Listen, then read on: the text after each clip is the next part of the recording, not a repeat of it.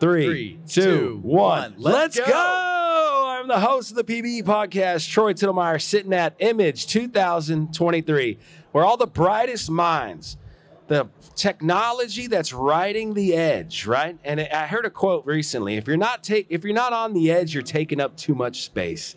And so here we are at Image 2023.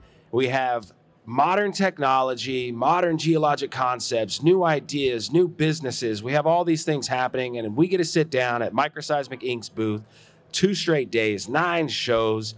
First one is with Dr. Jon McKenna. Yeah, my name's Jon McKenna. I've been working with Microseismic Inc. for 12 years. It's been really exciting. It's been some of the best years of my life in terms of my career. Wow. We've done all sorts of super cool stuff. I've been innovating the technology all along the way, and it's been a great time. You know, I started out with my undergraduate degree from the University of Georgia in geology. Then I moved on and got my master's degree in geophysics. And that was also in Atlanta? In Atlanta. Whoa. And then, in Athens, Georgia. I'm a University of Georgia Bulldog. And then moved out to Denver, got a job with the U.S. Geological Survey and worked there for 10 years. And during that time, I got a PhD with the Colorado School of Mines, in geological engineering. Wow. And then started here with Microseismic Inc. Man, that's a pretty impressive resume. Yeah. Right? And did you have dads or moms or uncles or aunts? Like, who got you into geology? How did you even go this route? So, you know, I started my undergraduate degree at the University of Georgia, and I took a year and went to University of Oregon for my sophomore year. You were a duck too? I was a duck for my Wow. sophomore year, and I went all over the Pacific Northwest looking at all the amazing rock formations out there. You've got subduction zones. Yeah, you've got do. volcanoes. Serpentinizations going on. And that's what really got me into it. Whoa. So that was that you went to Oregon just to find your place in geology. I did. Nice. Well, at least Oregon's good for something. Just kidding. My parents live there. Well, cool, man. So you get your degrees from Georgia.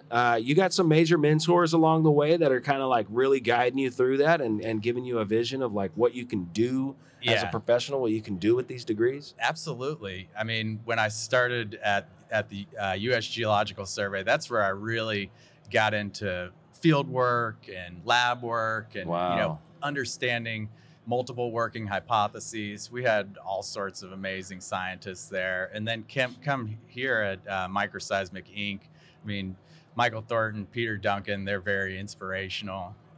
We've had some really good scientists come through. Man. Amazing. Right on. So you go USGS. What were you doing for them? Landslide and debris flow research. Oh, wow. So up and down the coast of like Western U.S., because that's where a lot of that happens? Yeah, I was primarily working in the Coast Range of Oregon and then all the way up into Seattle and Portland. And then we did a lot of work down in California as well. Where were your headquarters? We're headquartered in Denver, Colorado. Okay.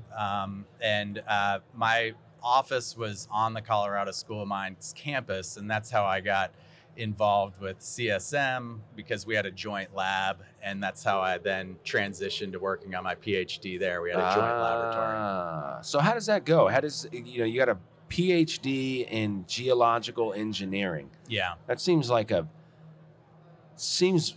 broad, but it also seems very specific at the same time, if that makes any sense. Like, how does that go? Yeah. So, I mean, it really was eye-opening for me as a geologist, because then you're incorporating all the engineering dynamics that go along in the science. And so it really opened up. It was basically saying, okay, I only understand about 50% of the problem. When you bring in the engineering, that's the other 50%. Okay. And so it's very important, especially talking to engineers here. How do we relay the message between geophysicists, geologists, and engineers? And that's what I try to do. Wow. What's the trick, man? What's the language there? What's your tricks?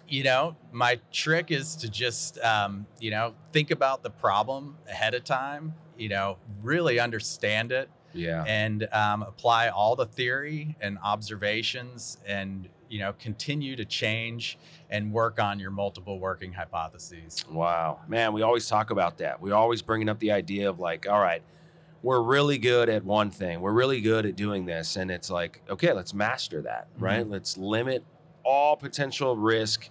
Let's make it very calculatable, like, right, predictable, all those things.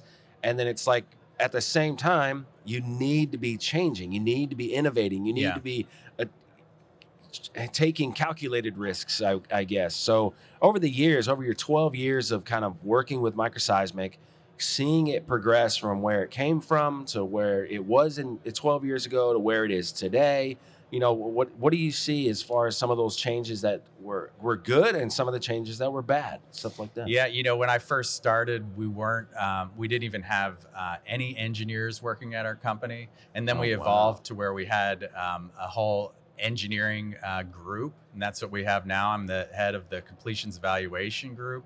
And it's an important part of our group. We, like I said, we take all this geophysical information and we relay it to the engineers. And we've evolved every one of our projects that we do. We have evolved from all of the previous projects. So it's like we're standing on the shoulders of giants. Yeah, that's right, man. We are constantly learning. That's why our 20 years of experience with Microseismic Inc. is so powerful. It's because we continue to evolve. We've had a lot of success in stress modeling, in fracture modeling, in understanding fluid flow. There has been, a lot of ideas that we come up with that eventually kind of go to the wayside, but that's just part of the process. Yeah. Kind of weeding through all that stuff. Wow. So you get you get your degrees, you get through USGS, you get in your opportunity. When you started with microseismic, what's changed the most in your opinion, I guess, with microseismic technology from when you started to today? So our algorithms continue to evolve. We've really developed the ability for auto moment tensor inversion, and that opened up the door for us. What that is when we locate microseismic events, they're just like little earthquakes, or they're like big earthquakes, but on the micro scale. And so it's not just the XYZ date time. We also have this incredible information, like these fractures that you see here, where we can understand the orientation of the fractures, strike, dip, but also the rake, which direction it's moving. And so that auto moment tensor inversion that tells us all that information for every single microseismic event just opens up the doors for all sorts of fracture modeling, and then evaluating stress and how that stress changes dynamically. And we can also get how the fractures are even opening or if they're closing, and that volumetric sense. So there's so much information there that we can just evolve and continue to run with that type of information. So when a microseismic event happens in the reservoir, for example, you get a data set that ends up looking like a million bubbles, right? And they're like different sizes, magnitudes, and different changes. When you're recording that, how the heck does that happen? So you got a normal fault happening in the reservoir.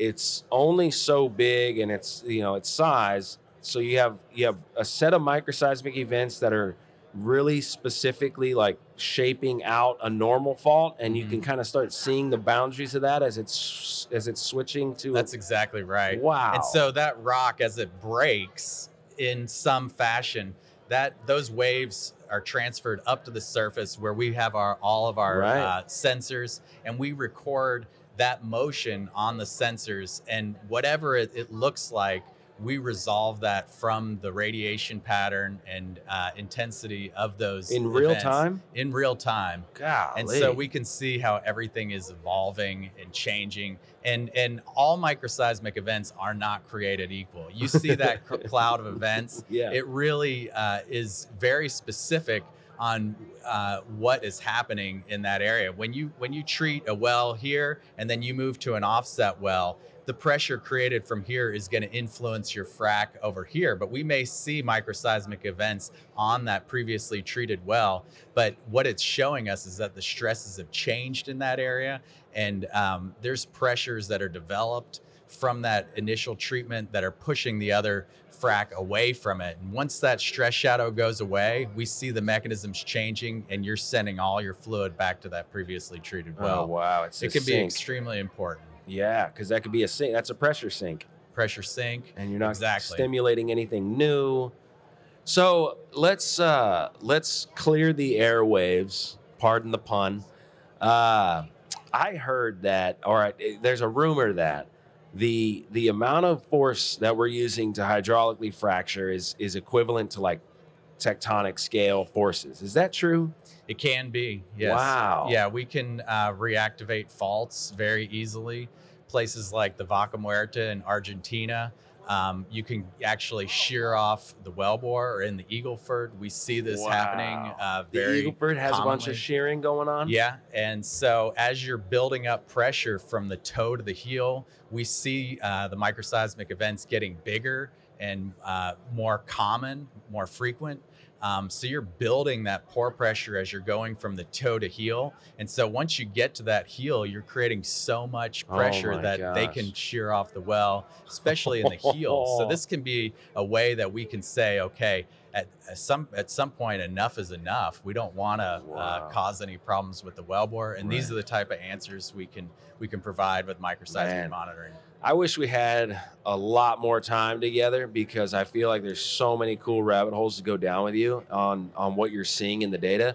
But last question on the technical stuff: as you're modeling an area and you're figuring out what the fault's doing, the focal mechanism, of this area, it's tension. The geologic rock record shows us that where tension takes place in geologic time at outcrop is typically where you see these big dumps of like the copper or gold or whatever the resources we're trying to find, oil and gas. It's happening where tension's taking place.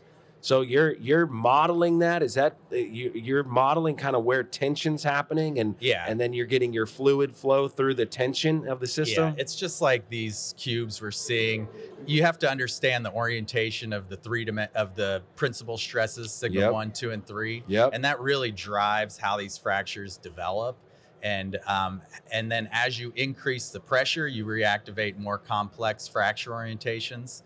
And that's the key. We want to understand, can we increase the complexity, and what are the effects of changing the stress? When you inject, you're changing that stress. You move over to another well, you've changed that stress around that previously treated area.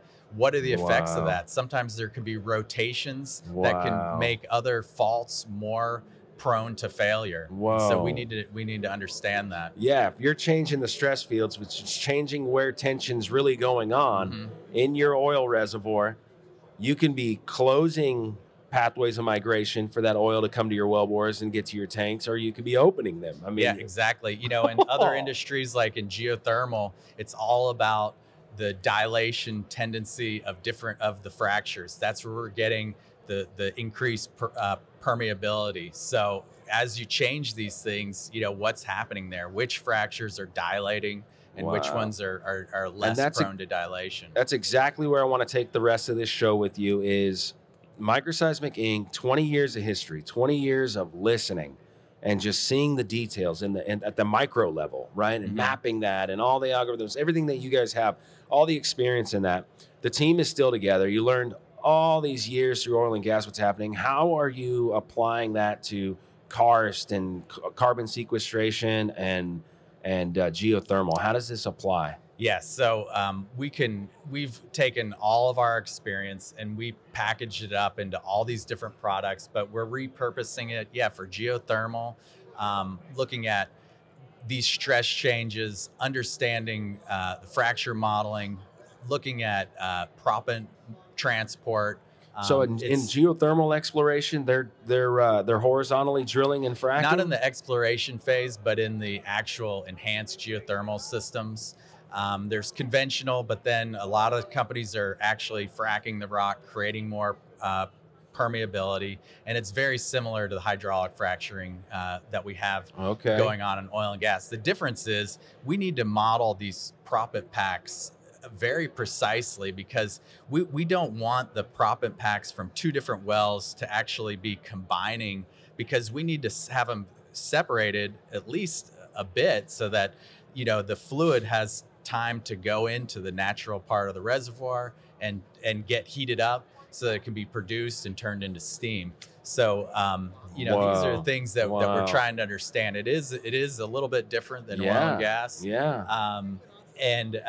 But yeah, we're going into the karstic terrain, monitoring for sinkholes. We can locate these sinkholes as they're forming, and then the companies can go in, target those areas, and grout so that we don't have any catastrophic failure.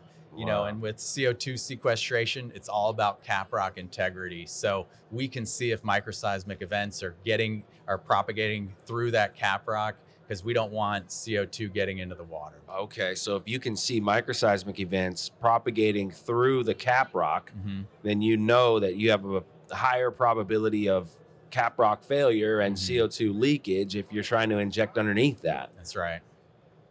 And you're doing that with surface array? Surface array is the key, because we have an unbiased look at the entire mappable area. Wow. How big of a surface array can you put out? We can put out as big of an array as you want. What? In fact, we have arrays that we're constantly infilling and then adding on to, so we can just keep making it bigger and bigger.